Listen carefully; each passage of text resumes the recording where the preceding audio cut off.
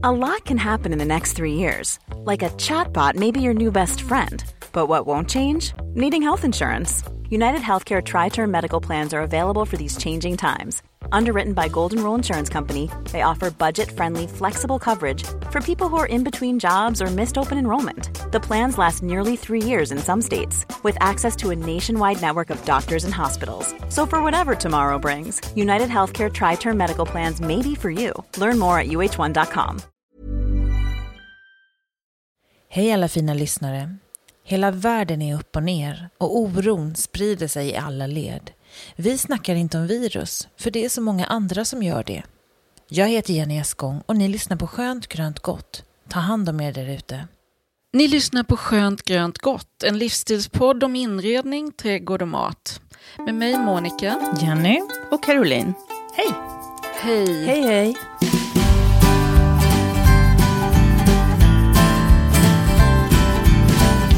Idag ska Monica prata om påskens piff, Caroline fixar lamm till påsk och jag, Jenny, tänker gå igenom det här med olika häckar. Och vi vill ju passa på att påminna om att vi finns på sociala medier, framförallt på Instagram. Och där skulle vi bli jätteglada om ni skriver små meddelande till oss och kommenterar. Och är det något ni undrar över som vi har varit otydliga med eller något ni vill veta mer om, så får ni jättegärna skriva där. Allt som gör att vi kan få en dialog med alla er där ute känns ju jättekul. Ja, så vi vet. Och vet ni om ni önskar något ämne som vi ska ta upp eller vad som helst helt enkelt. Men vad heter vi då på Instagram? Vi heter Skönt grönt gott utan prickar över ö. Så jättevälkomna. Hör av er med allt. Engagera er. Ja, det tycker vi är jättekul. We love. Yes. Caroline, vad tänker du bjuda på i påsk? Ja, men jag tänkte ta upp det här med lammkött redan nu. Det är ju ett litet tag kvar till påsk. Men vi vet ju alla att det brukar vara väldigt svårt att få tag på färskt lamm just till påsk när man står där. Och kanske framförallt svenskt lamm. Så jag tänkte att jag vill pusha för det redan nu så att man hinner förbereda sig lite grann. Varför är det svårt att få tag i? Ja, men egentligen så... Alltså, man känner ju att det här med påsklamm, att det har alltid varit så. Eller hur? Tänker jag. Ja, men det känns så. Det är som julskinkan. Ja, och ändå så är det inte det. Det är en jätteny eller relativt ny tradition här Men i Sverige. är det inte så att det är en bristvara helt enkelt? Det finns för lite lamm. Ja, den årstiden. Ja. För vi hade ju ett avsnitt tidigare höstas där vi pratade, du och jag, Monica, om lamm. Just det. Och då var vi lite inne på det här att här på våra nordliga breddgrader så föds ju lammen på våren. Ja, just det. Och de får beta ut det hela sommaren för att sen skördas till hösten. Slaktas. Ja, slaktas till hösten. Ja, ungefär som fisk. Ja. Räkben. Ja, precis. De får förstås slaktas till hösten. Men alltså det gör ju att vi har inte på ett naturligt sätt nyskördade små lamm när vi har påsk. Utan den här traditionen, det kommer egentligen från varmare breddgrader. Att det är praktiskt förstås i medelhavsklimat att slakta lammen då på våren. Men det här gör att bönderna har tvingats tänka om lite grann. Det finns nya raser som faktiskt föds i november. Och det gör att de är färdiga för slakt då, lagom när vi firar påsk. Och man kan ju också ha lammen inomhus, inte låta dem beta utomhus så att säga. Men den produktionen blir ju mycket, mycket dyrare och mer svårhanterlig för bönder. Så därför är det kanske inte så många som är intresserade av det. Så det gör att det är ett begränsat antal svenska lamm som föds lagom till påsk. Då kanske det är läge att beställa det där köttet, ja, eller? Nej, men det är så jag tänker. Så det är lite bra liksom att pusha för det nu. För samtidigt är det så att nästan 1/3 av allt lamm som vi äter här i Sverige äts under påskhelgen. Jaha. Så liksom balansen är ju inte... Inte på sommaren tänker jag när man grillar och sådär, nej. Nej, men det är väl det här att det exploderat. Det är tradition. Med lammstek. Och det var egentligen först när man började importera lammkött från Nya Zeeland som det blev så himla poppis och exploderade med lammstek på påskbordet här hemma hos oss. Så traditionen är inte äldre än så. För historiskt sett har vi alltså inte haft lamm i Sverige. Inte haft tillgång till det. Nej. Så vill ni ha er lammstek till påsk, passa på och beställ hos er handlare, tycker jag redan nu. Annars är det jättestor risk att man står utan då. Sen vet inte jag, brukar ni alltid ha lammstek eller är ni mer flexibla, bara det är lammkött? Ja, men lammstek ska det nog vara, tänker jag. Sen har vi mycket, alltså som julbord. Så här små, precis. Alltså, men någon dag tycker jag man alltid har en lammstek. Ja, men det tycker jag också. Alltså jag man kanske med. har någon dag med sillar och liksom precis, och ägg och, lite och mindre sånt smörgåsbord. Men en dag med lammstek tycker jag. Men har man som smörgåsbord som du säger, då är det ju utmärkt att ha en rökt fårfjol. Istället för en julskinka då som på julen. Precis. Det är ju perfekt. Kanske med äggröra eller någon god sås eller något sånt. Nej, men jag tycker också att en lammstek vill jag absolut ha någon av dagarna. Vi brukar också byta ut det ibland mot små lammläggar. Sådana här portionsstora lammläggar. Och det tror jag också kanske att jag pratade om i höstas. Men de kan man ju egentligen bara lägga i en stor ugnsform ihop med vin, hela vitlökar, lök, morötter. Och så täcker man över ugnsformen med folie. Och det får gå på ett par 100 grader i knappt 2 timmar. Ja, det är ju underbart med mat som sköter sig själv, tycker jag. Ja, alltså det är lite mer praktiskt på något sätt. En lammstek måste ju gå exakt på temperaturen och man måste bevaka den. Och då ska vi se lammlägga, det är alltså dels köttet. Ja. Så det behöver ju lite längre tid. Men istället blir det så här gott trådkött som man kan dra med gaffeln och så. Så när köttet är mört efter knappt ett par timmar, då tar man bara av folien och så låter det gå på lite högre temperatur så får det färg. Nej, men lammstek, Monica, det vill jag absolut också ha. Och jag brukar göra alltså jag säger att det är min franska lammstek, men alltså jag vet inte om det är det. Men Ove och jag åkte upp till Sisteron en påsk. En liten provensalsk by som är kända just för sitt lammkött. Och det är för att lammen betar uppe på herdarna som är helt täckta med örter. Så liksom köttet får ju fantastisk smak redan liksom från början. Det är färdigkryddat redan när det lever så att säga. Men där åt vi en påsklunch på en liksom sån här urcharmig liten restaurang utanför byn. Och det fanns ingen meny att välja på utan man liksom fick ta det som bjöd så att säga. Det är bra, varför har vi det inte så här? Nej, men då kan man ju, han var så stolt den här liksom ägaren över sitt påsklamm och så. Och alltså det var så vansinnigt gott. Och jag försökte liksom fråga efter receptet och sådär. Men det var no. Det var familjehemlighet. Men jag liksom gissade lite sådär vad det kunde vara. Och sen så gick jag hem och så provade jag mig fram. Och så provade jag igen och sådär. Tills jag tyckte att jag hittade något som påminde om hans då. Och vad är hemligheten då? Är det timjan eller? Ja, men jag tror att det var mycket färska örter. Och lammsteken var späckad, det brukar vi också göra. Ofta kanske bara med vitlök och kanske citronskal och så. Men han hade gjort en kryddpasta på, tror jag i alla fall, eller jag gjorde så sen när jag försökte. Att jag stötte i morten vitlök, lite flingsalt, helpeppar och örter. Och sen när jag hade den där kryddvitlökspastan. Färska örter då, så att det blir mer krämigt. Ja, precis. Och vitlöken ger ju krämighet och ihop med salt och sådär. Men så blandade jag i fintärnat rökt fläsk. Och så sköljde jag några sardellfiléer och finhackade dem. Så då fick man ju sältan och rökigheten från det rökta sidfläsket och sardellerna. Men smörjer du in det då? Nej, eller? Utan jag späckade. Späckade i fettet eller i...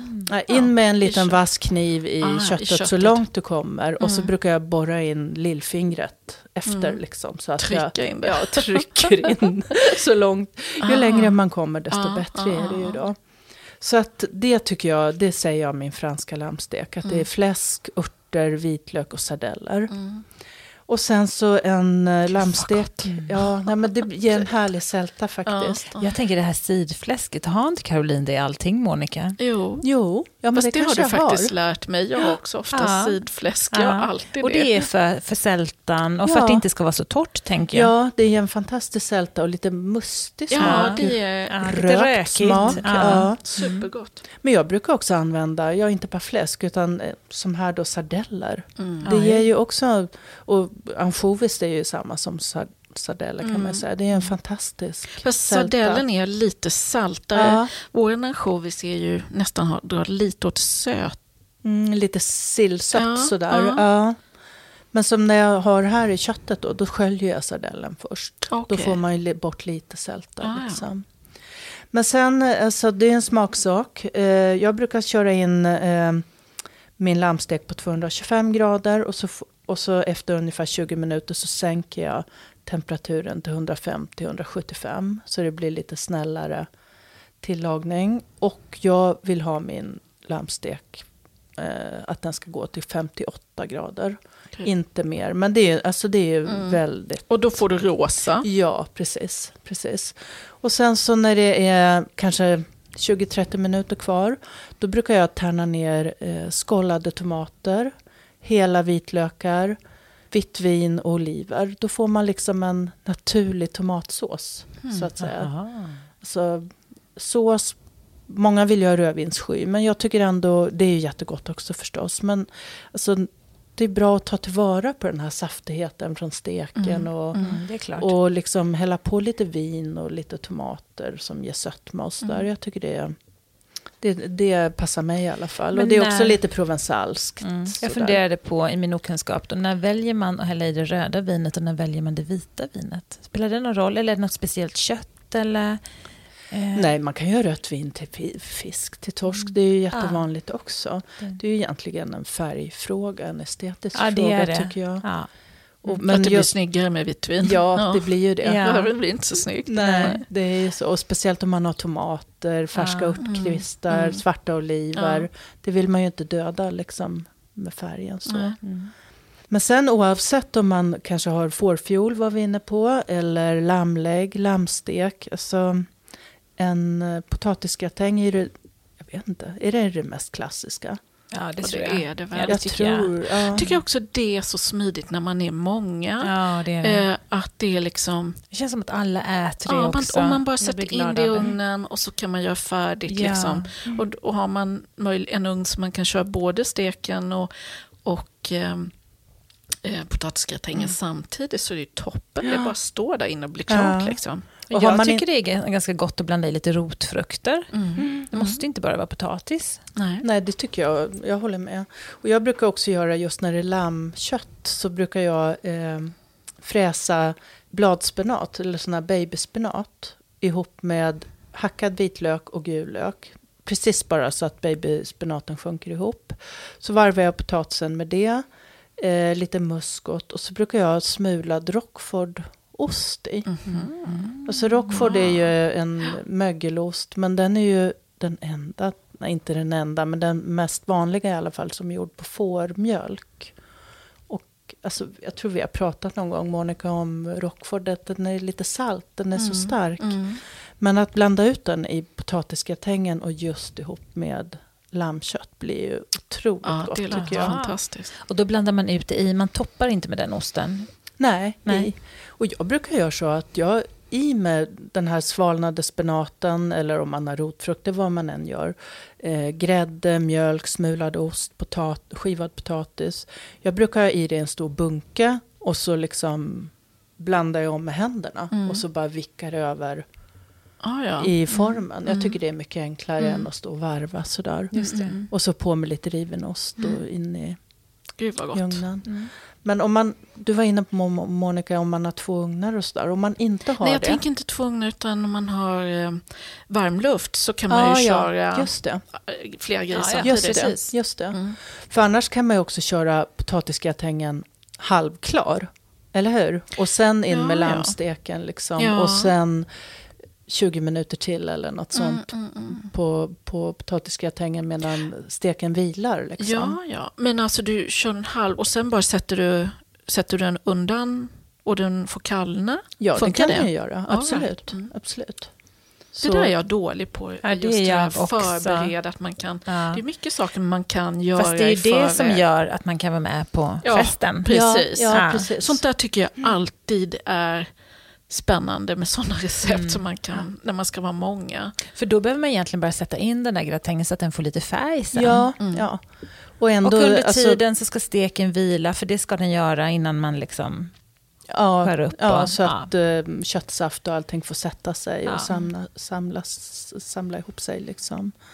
Men alltså många gör ju gratäng och så där dagen innan också. Men jag tycker att det kan bli lite torrt då. Man vill ha värma på den i ugnen igen. Liksom. Då blir det liksom mer en resträtt tycker jag.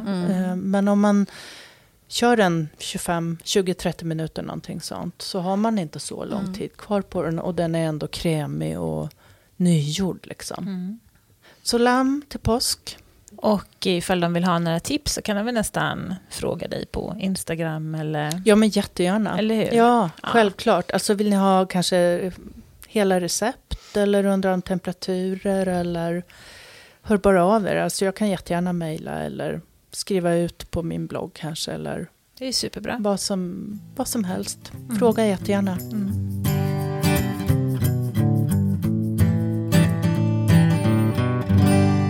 Monica, nu när vi har ätit det här lammet då, ska du piffa huset inför påskhelgen? Ja, eller kanske innan. Eller, ja, precis. Det är bättre att göra det innan. Ja, jag tycker nog det också. Så himla dumt. Ja, så att man typ pyntar efter lammet. Jag har nog aldrig varit sådär jättepysslig. Har inte haft så mycket tid över för det. Men efter jag har nu ägnat lite tid och tittat på Pinterest och YouTube, så har jag blivit riktigt inspirerad att sätta igång. Och ni vet ju det här med påskfjädrar, det är ju så himla fint. Och jag tycker så, de här dova, lite mustiga färgerna är så snygga. Eller i pasteller, det är också fint. Men det ska vi ju inte använda längre. Nej, det är lite känsligt. Det är inte så bra. Och det är ju framförallt organisationen Djurens Rätt som har drivit den här kampanjen. Att vi ska sluta använda fjädrar som påskpynt. För att den industrin där man producerar påskfjädrar, den är helt grym. Man rycker ju fjädrarna ur fåglarna när de är levande. Och var det du som berättade, Caroline, också att man färgar in hela fågeln? Ja, det var nog det var jag som sa det. Ja. Alltså det är helt fruktansvärt liksom att... Och så rycker man det den levande. Det blir väl bättre då, antar jag. Ungefär som duntäcken och sånt där. Ja, sån produktion kan ju också vara fasansfull. Så det är både det är ju verkligen smärtsamt för fåglarna. Och det är också en industri som man har väldigt dålig insyn i. Den sker väl långt bort undan gömda platser. Ja, det gör den ju verkligen. Så jag känner att det är ju det här förbjudet eller det här uppmaningen att inte använda påskfjädrar, den har man ju lätt att sälla sig till när man har sett det här eller förstått hur det går till. Det borde ju vara totalförbjudet att sälja faktiskt. Och många, ni vet på så här offentliga utsmyckningar i rondeller och stadskärnan och så där man förr har haft stora påskris, där gör man ju en massa olika alternativ idag. Ja, det finns många olika kreativa lösningar. Alla är inte fina. Jag tycker nästan ingen är fin. Nej, eller? Vad säger ni? Hur snyggt är det med påskfjädrar då? Det tycker jag är jättefint. Ja, men det är såna här knallgröna och knallgula. Nej, det är det inte. Man vill ju hellre ha lite dova. Men nu är det mycket man gör dekoration av ull eller... Ja, jag vet inte, jag är inte så förtjust i det.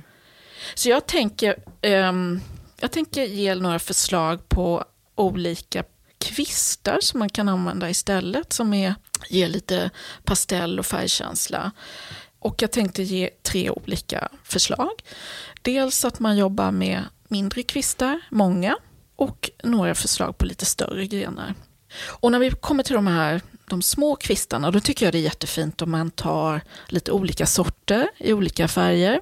Forsythia. Absolut. Vad säger du, Carol? Eller Jenny, du som är mer expert på alltså, det här. Brudspiren är ju fantastiskt söt när den slår ut. Vilken färg har den då? Den är vit. Vit, ja. Ja, jag tycker det är fint om man kan hitta. Men den är också en väldigt, väldigt så här limegrön grönska. Så den slår ut i väldigt fina, ljusa gröna toner. Så fint. Och så några rosa, några körsbärsblommor och vad heter de här häggmispel. Ja, de är lite rosa, blekrosa. De är jättefina. Också jättefina i själva knopputspringet liksom. Så jättefint om man tar några olika kvistar, olika färger. Rosa, gult, vitt. Och grönska. Det blir väldigt vårlikt och pastelligt. Och egentligen kan man gå en runda i trädgården och plocka in lite var som helst och pröva sig fram. Ja. Och jag tänker att för de som inte har trädgård så är det ju även i mataffären brukar man ju sälja kvistar vid den här tiden. Jag har sett att redan nu så finns det ju mycket körsbärskvistar och så vidare. Så fint. Och här kan man ju då använda, om man gör ett litet stilleben med många små kvistar. Att man använder små flaskor eller det finns ju väldigt mycket sådana fina småvaser nu. Det är jättefint och det kan man ju blanda. Ja, det är så fint. Lite olika höjder och storlekar. Och du kan ju bara ta vanliga läskflaskor, ta bort etiketten. Och jag tänker på, idag finns det ju så många olika tonic sorter. Och de har lite mindre flaskor som är fina att använda som vasen. Och kan man blanda in någon grön flaska. Jag tänker också det grönt skulle vara väldigt fint till. Där kan man ju titta på loppisar och så här gamla bygelflaskor i såna vackra gröna glas. Så att man tänker att stilleben både i vaserna, i flaskorna och i kvistarna kan bli jättefint. Och sen är det ju lite viktigt att man tänker tajmingen på när kvistarna ska slå ut. Men det är rätt svårt att styra. Det är naturen som styr på något vis. Och men det är väl egentligen bara att har man en trädgård då kan man ju lyxa och ta in lite olika och testa hur lång tid det tar innan den slår ut. Och sen får man tänka ju varmare man har det inne desto snabbare slår det ut. Och orkar man att sätta det lite svalt på natten till exempel så håller det sig lite längre. Så det är därför en del sätter ut blomsterbuketten på trappan när de går och lägger sig. Då står den ju liksom ute på natten, sen sätter man in den på dagen. Och det är likadant med kvistar, man fördröjer blomningen. Men om man har så här många små flaskor och vaser och man inte tycker att kvistarna har slagit ut så här till påsk, man kan ju bara i några av flaskorna sticka ner någon liten tulpan eller påsklilja, pingstlilja. Alltså det behöver ju inte så mycket för att det ska ge färg. Nej, precis. Det är bara att blanda och liksom göra ett fint stilleben som ersätter fjädrar helt och hållet. Jag tänker alla de här krukorna som säljs så här ås med mini-påskliljor, de här tätterna. Det är perfekt att köpa en sån och så snitta upp den. Alltså bara snitta. Ja, pärlhyacinter. Underbart. Så kul att du lyssnar på vår livsstilspodd Skönt grönt gott. Vårt mål är att sprida trädgårdsglädje, ge inredningstips och dela matinspiration. Följ oss gärna på Instagram och Facebook. Där heter vi Skönt grönt gott utan prickar över det.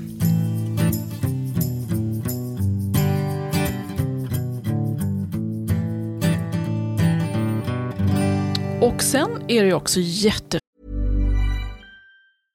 Hiring for your small business? If you're not looking for professionals on LinkedIn, you're looking in the wrong place. That's like looking for your car keys in a fish tank.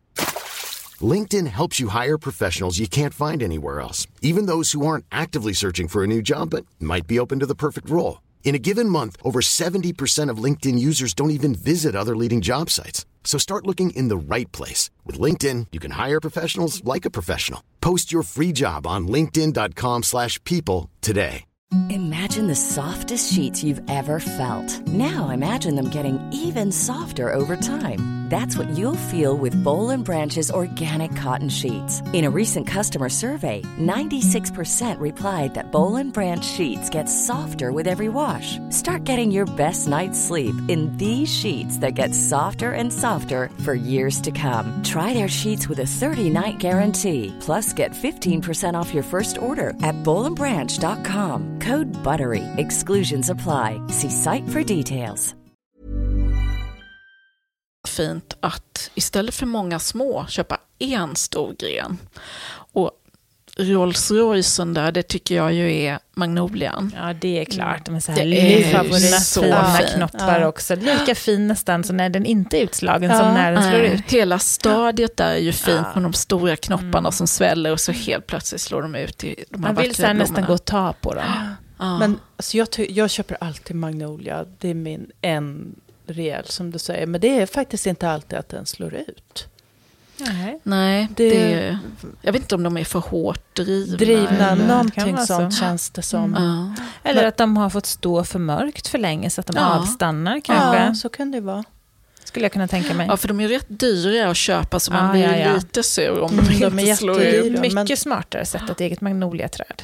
Ja.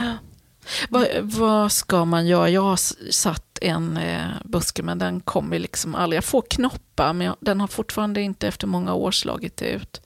Men den får ju blad. Är det bladknoppar du får då? För om du ser om den får blomknoppar. Ja, och det då får slår den. Och den slår inte inte slagit ut. På riktigt? Ja. Måste ju kanske ge en liten näring. Eller är du inte där just då? Nästa gång du kommer så kanske den har blommat över. Men vad är det? April, maj? Alltså får den de här ludna grå knopparna, det är ju blomknoppar. Ja. Sen kan den få lite grönare knoppar och det är bladknoppar. Aha, jag måste kolla det du. Ja. Men hur ung är din buske? Ja, men säg att det är den är nog 7-8 år. Är den? Ja, men då står den på fel plats. Då får du gräva upp den och flytta på den. Gör om, gör rätt. Ja, Då är det ingen bebis längre. Nej, Tillbaka till nu. Nu måste ni samla ihop och nu vill jag tillbaka till mina grenar. För nu har jag ett tredje grenalternativ som är mycket viktigt. Jag känner att de är inte så intresserade av mitt förslag här. Nej, men skoj, nog med skoj nu. Förslag som inte är lika dyrt som magnoliakvisten, det är ju att vara ute i naturen och plocka en gren, lite större, rejälare gren. Och så skalar man av den barken, mossa och så vidare. Kanske om man hinner låta den torka några dagar. Och sen sprayar den med färg.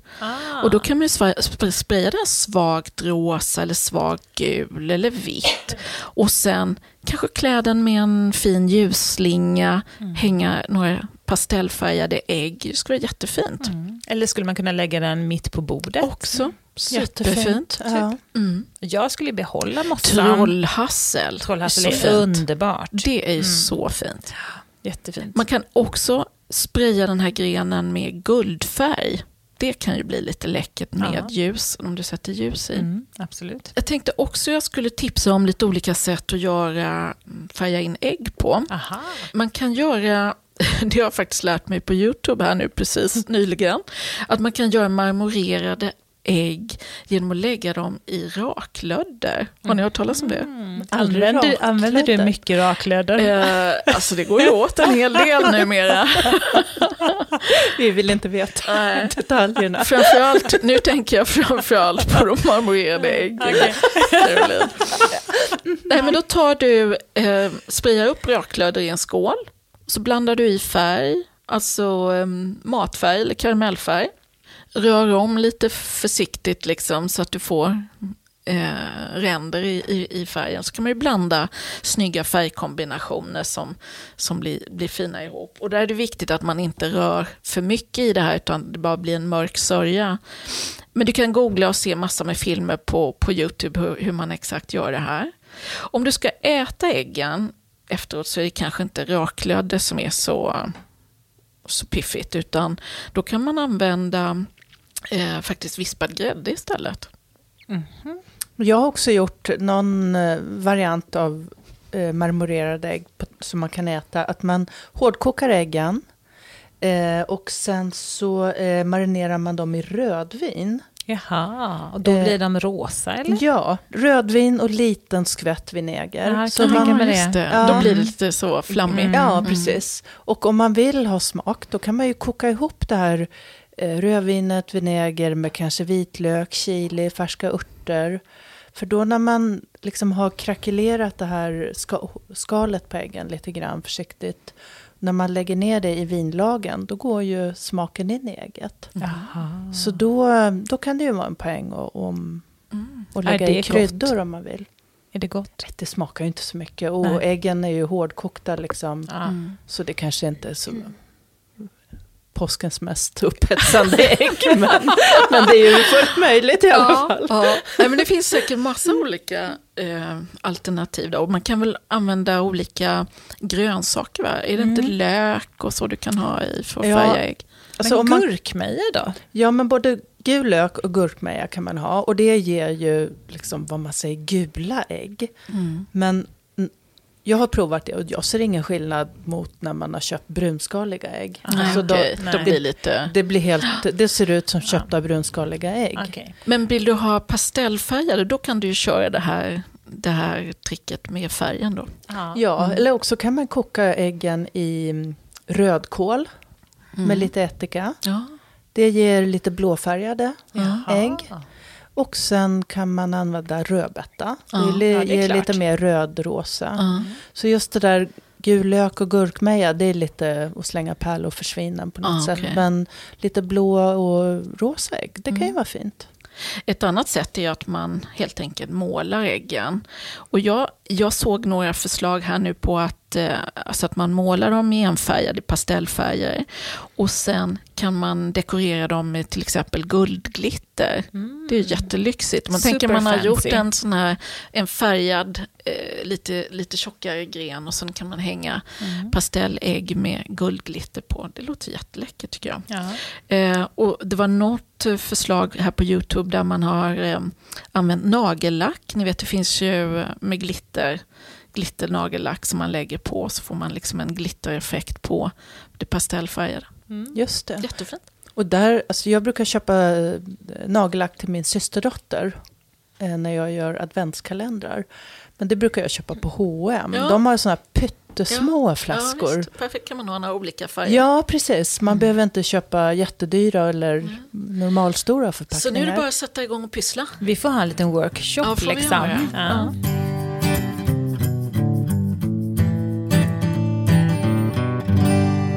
Okej, är det min tur att gå ut i trädgården då? Ja. Aha. Jag tycker att alla de här stora helgerna med någon extra dag ledig är ju perfekt för att vara i trädgården och hitta på projekt tillsammans, stora eller små.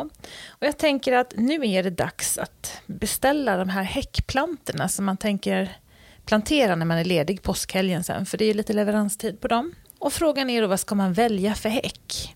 Ja, det beror ju lite på vad häcken har för syfte. Ska den bara rama in tomten eller ska det vara insynsskydd eller vindskydd? Eller vill du ha kanske höga smala häckar för att skapa små rum i trädgården? Finns det plats för breda häckar eller behöver den vara smal? Det beror ju på hur nära grannen man bor, hur stor tomt man har och man kan häcka runt uteplatsen. Den kanske man vill ha lite smalare, medan mot grannen kanske man vill ha en lite bredare.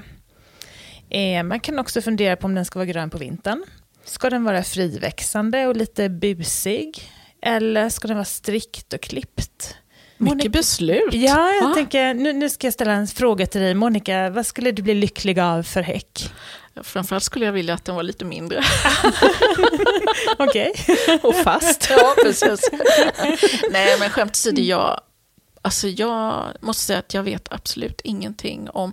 Jag vet inte vad jag gillar för någonting. Jag måste botanisera det lite, tror jag. För hemma hos dig skulle det ju gifta sig väldigt bra med en bondsyrenhäck. Ja, det har jag ju väldigt mycket. Det. Ja. Och den sprider sig med underjordiska utlöpare, så den kan ju bli hur bred som helst. Och det kan ju bli ett problem. Ja, men den måste man ju hålla efter. Liksom. Annars bara tar den ju över allting. Och den kan bli hög också. Ibland blir den så här gles nervid. Och alla blad och blommor kommer allra längst upp. Hur ska man göra då? För så är det lite just nu. Nej, men då får du egentligen beskära den i olika höjder. Lite tripp, trapp, trull. För då kommer det ju nya skott på olika höjder. Ja, just bondsyrenen, den kan bli stökig faktiskt. Jag tänker att de nya trädgårdarna, de har inte plats med en bondsyren. Så de inte har. Faktiskt. Men lagerhäck, är de lagerbladen ätliga så att säga? Nej, det är de inte. Okay. Och den är inte jättevanlig som häck heller, men den är väldigt, väldigt fin. Ser man sådana häckar så är det ju extra allt faktiskt. Och hade man dessutom kunnat äta så hade det blivit underbart. extra. Ja. Alltså det vanligaste i Kalmar där jag bor är nog liguster eller möjligtvis avenbok. Och det är 2 häckar som är helt olika. Avenboken växer ju med en genomgående grundstam. Det är alltså små ungträd kan man säga som man sätter 3 plantor per meter. Och den kan bli väldigt hög och den bygger egentligen på att man klipper den på sidorna hela tiden för att den ska hålla sig fin. Det blir en ganska smal häck men den behåller ju de vissna bladen på vintern. En del tycker att det ser sjukt skräpigt ut medan andra tycker att det är fint med den här vissna bronsfärgen som hänger kvar. Den klär ju ändå in lite på vintern på något sätt. Det blir inte naket liksom. Kan se lite skräpigt ut för helt plötsligt om det är snö så väljer den att tappa sina blad kanske en dag i januari och då landar ju liksom alla de bruna bladen på snön och det är kanske lite sådär. Ja. Så det. Men den är tålig, hyfsat snabbväxande och den trivs på de flesta jordar men växer snabbast i näringsrik jord. Det är vanligt att den blir runt 2 meter hög, alltså, men den kan ju växa fritt upp till 4 meter, det är inga problem. Så det är bra ifall man vill ha smala häckar, tydliga rumsindelare, fina att använda runt uteplatser och så här istället för plank. Liksom. Säg igen vad den heter. Avenbok. Mm. Ett alternativ till avenbok är den vanliga boken. Den har samma växtsätt men lite lyxigare, lite finare, den är inte lika vanlig. Grönskan är fantastisk, riktigt limegrön, ljus grönska på våren, fantastisk i bladutspringet. Bladen sitter också kvar länge på vintern. Växer lite saktare och ett bokträd kan ju bli 20 meter högt så det är en häck som kan sticka iväg på höjden så det bygger på att man beskär den. Alltså det är samma som trädet? Ja, bok, fast alltså. tänk att det är små bebisar. Ja. Som man håller liksom små hela tiden. Precis. Ja. Och därför sätter man ju liksom 3 av de här små träden per meter. På längden. Ja, precis. Men det blir ju en ganska kostsam investering om man ska ha en större häck. Nej men egentligen inte, för barrotade häckplantor, man köper dem i barrotade oftast, de är ganska billiga. Säger handelsträdgården. Ja, säger handelsträdgården. Nej men om man tänker mot 3 per meter och så har man en hel tomt. De kanske kostar, om jag tar i så kostar de kanske 40 kronor per planta då. Som alternativ till bygga ett staket. Ja, men som så alternativ är det plank, till ett plank. Jo, det är sant. Så man måste kanske måla om, inte vet jag, var 3:e år eller någonting för att det ska hållas fräscht och bräderuttnar. Och med häckar så behöver man ju inte snacka med grannen, det är bara plantera egentligen. Medan plank har ju massa bestämmelser av olika höjder och så, det är ju inte fritt hur höga de får vara. En del plank behöver bygglov. Så. Men med häck kan man bara... Men med häck är det okej liksom. Aha. Ja. Wow. Både avenbok och bok, de måste bindas upp. Varje planta behöver alltså en stödpinne. För de växer så här krokigt annars. De är rätt så mjuka stammar så de blir som små slalombanor annars. Så de blir stökiga. Så man binder upp varje planta så det är lite jobb med det. Men om man låter de här pinnarna sitta i 3 år ungefär. Ett alternativ till avenbok och bok är ju ligusterhäcken. Och det är ju buskar. De växer ju med flera stammar. Det betyder ju också att det blir bredare häckar. Och är man duktig på att klippa så blir det mycket tätare. Man sätter även där 3 plantor per meter. Och det finns en sort som är hyfsat vintergrön. Men nu har jag sett i år när det varit så mild vinter att det kommer svampsjukdomar på de här vintergröna häckarna. Så jag funderar på om det är bättre att börja sätta den vanliga igen som tappar sina blad. För att tappa den bladen innan svampsjukdomarna kommer. Så det är ett sätt att hålla den friskare. Är den lite mörkgrönare? Den är riktigt mustigt, fint mörkgrön liksom. Jag tycker att det är en av de snyggaste häckarna egentligen. Och jag tycker att den är finast välklippt, strikt. Som en mörkgrön vägg. Man kan hålla den låg, 70 cm om man vill. Jag har en som är 2,5 meter. Jättefin. Det är sådär med häckar, man får bestämma, vill man se grannen över? Eller vill man gömma sig? Eller, det kan ju vara olika ställen i trädgården man vill olika höjder på. Man vill ju se ut men man vill ju inte bli sedd oftast. Den häcken som grönskar tidigast på våren och som behåller bladen väldigt länge på hösten är måbär.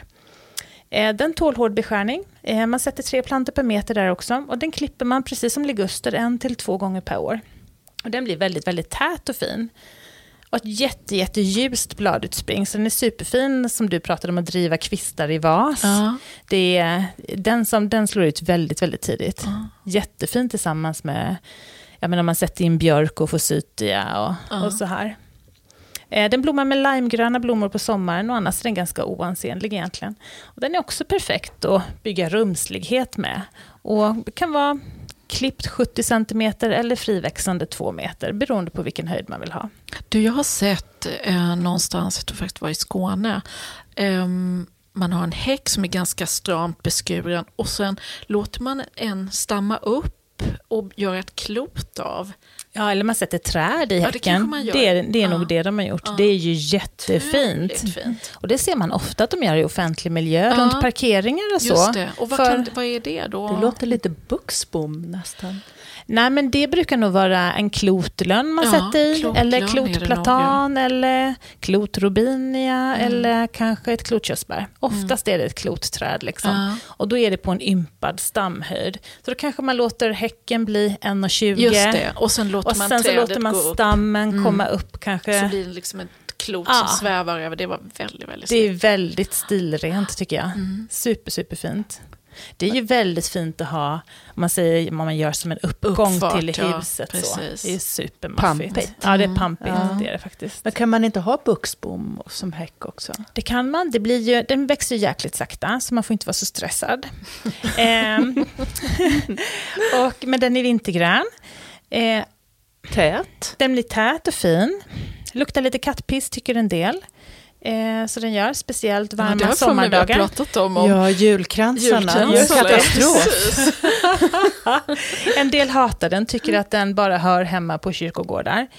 Jag tycker att den är jättefin. Och är man sån som har rest i England eller Frankrike och tittat i slottsträdgårdar så, då är det ju buxbom man använder jättemycket. Jag förknippar det med slottsträdgårdar. Ja. Och det var därför jag tänkte, Monica, när du sa den där trädstammarna som växte upp, att det är lite såna här formklippta bollar och sånt. Men det är jättefint. Jag gillar buxbom jättemycket. Men inte lukten? Inte lukten, men alltså jag har buxbomhäck och sen har jag rosor inuti. Jag tycker det är jättefint. Gifter sig kanonbra.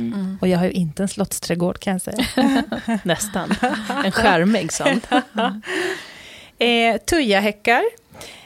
Jag bara älskar och hatar dem samtidigt, kan jag säga. Man får säga så. De är trevliga för de är gröna året om. Just det är fint. Varför folk väljer dem idag, det är för att de växer så himla fort.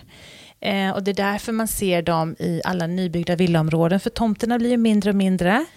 Och då sätter man det som går fort liksom, att komma upp i. För bakom den här tomten har man ju barnens studsmattor och gud vet allt. Liksom. Ja. Så tujahäckar sätter ju folk alla i de nya villaområdena. Det som är bra med den är att den tar mycket ljud ifrån trafiken. Och den tar mycket vind.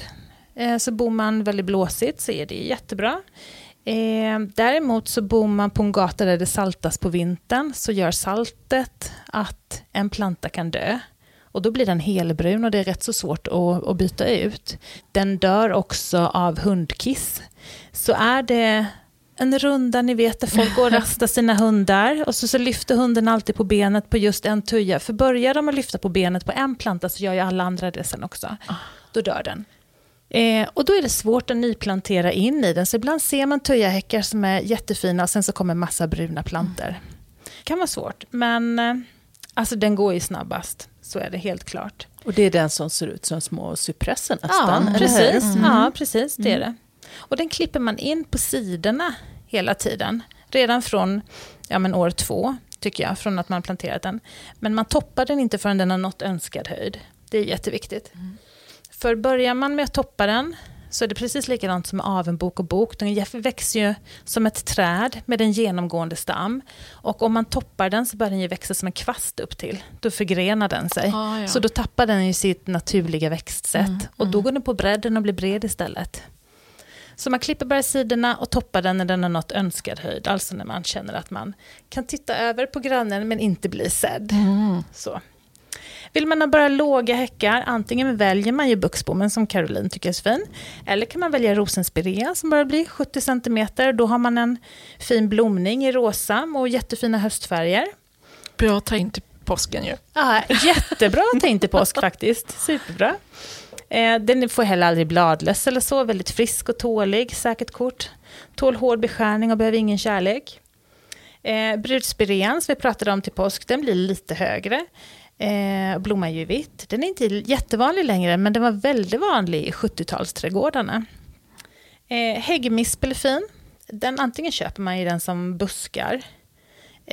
Finns ju olika höjder, 2,5 till 5 meter höga. Eller så sätter man den som häckplantor. Den har en jättefin vårblomning. Bladutspringet går i olika koppartoner och går över i rosa-rött. Och sen så är blomman blekrosa. Jättefint bladverk. Och sen kommer det små svarta bär som fåglarna älskar. Och sen höstfärgerna är helt magiska. Helt underbar. Så den är fin i många olika omgångar liksom. Häggmispel. Precis. Syrenhäcken har vi pratat om. Jag tycker att den blir för bred för många trädgårdar. Men vi ser ju, vi som bor på Öland, att den blir så himla torr de här torra somrarna. Så den bara nästan ger ju upp. Men sen kommer den så himla snällt tillbaka sen i alla fall. Så den är ju väldigt, väldigt tålig. Ja, och om ni inte blir klokare av all den här informationen om häckar så får ni jättegärna ställa frågor till mig på Instagram eller Facebook där vi heter Skönt Grönt Gott utan prickar över ö. Eller kan ni mejla mig på jenny@grontgott.se. För du är ute och planterar mycket häckar åt... Ja, det gör vi. Dels säljer vi mycket barrotade häckplantor. Dels så planterar vi mycket häckar. Ni sköter om hela... Och sen klipper vi väldigt mycket häckar. Så man kan lämna iväg hela häckjobbet till dig? Ja, det kan man göra. Toppen. Man tar häckarna på släpkärran och åker igen. Ja. Nästa avsnitt är nummer 16 och då kommer jag att prata om hur man får till den finaste snittblomsrabatten.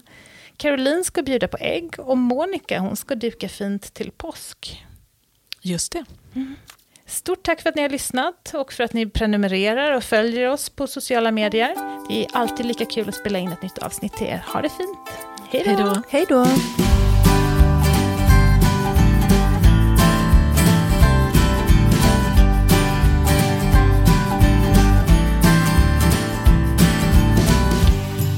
Ni har lyssnat på Skönt Grönt Gott med Monica från Isegården, Jenny på Ängsbackens handelsträdgård och Caroline från Caroline i köket. Följ oss gärna på Instagram, där heter vi Skönt Grönt Gott utan prickar över ö. Det här producerades tillsammans med Poddbyrån. Mom deserves the best, and there's no better place to shop for Mother's Day than Whole Foods Market. They're your destination for unbeatable savings, from premium gifts to show-stopping flowers and irresistible desserts. Start by saving 33% with Prime on all body care and candles. Then get a 15-stem bunch of tulips for just $9.99 each with Prime. Round out Mom's menu with festive rosé, irresistible berry chantilly cake, and more special treats. Come celebrate Mother's Day at Whole Foods Market. When you make decisions for your company, you look for the no-brainers. And if you have a lot of mailing to do, Stamps.com is the ultimate no-brainer. It streamlines your processes to make your business more efficient, which makes you less busy. Mail checks, invoices, legal documents, and everything you need to keep your business running with Stamps.com. Seamlessly connect with every major marketplace and shopping cart. Schedule package pickups and see your cheapest and fastest shipping options from different carriers. With rates up to 89% off USPS and UPS rates. And with the Stamps.com mobile app, you can take care of mailing and shipping wherever you are. Make the same no-brainer decision as over 1 million other businesses with Stamps.com. Sign up with code PROGRAM for a 4-week trial, plus free postage and a free digital scale. No long-term commitments or contracts. That's Stamps.com. Code PROGRAM.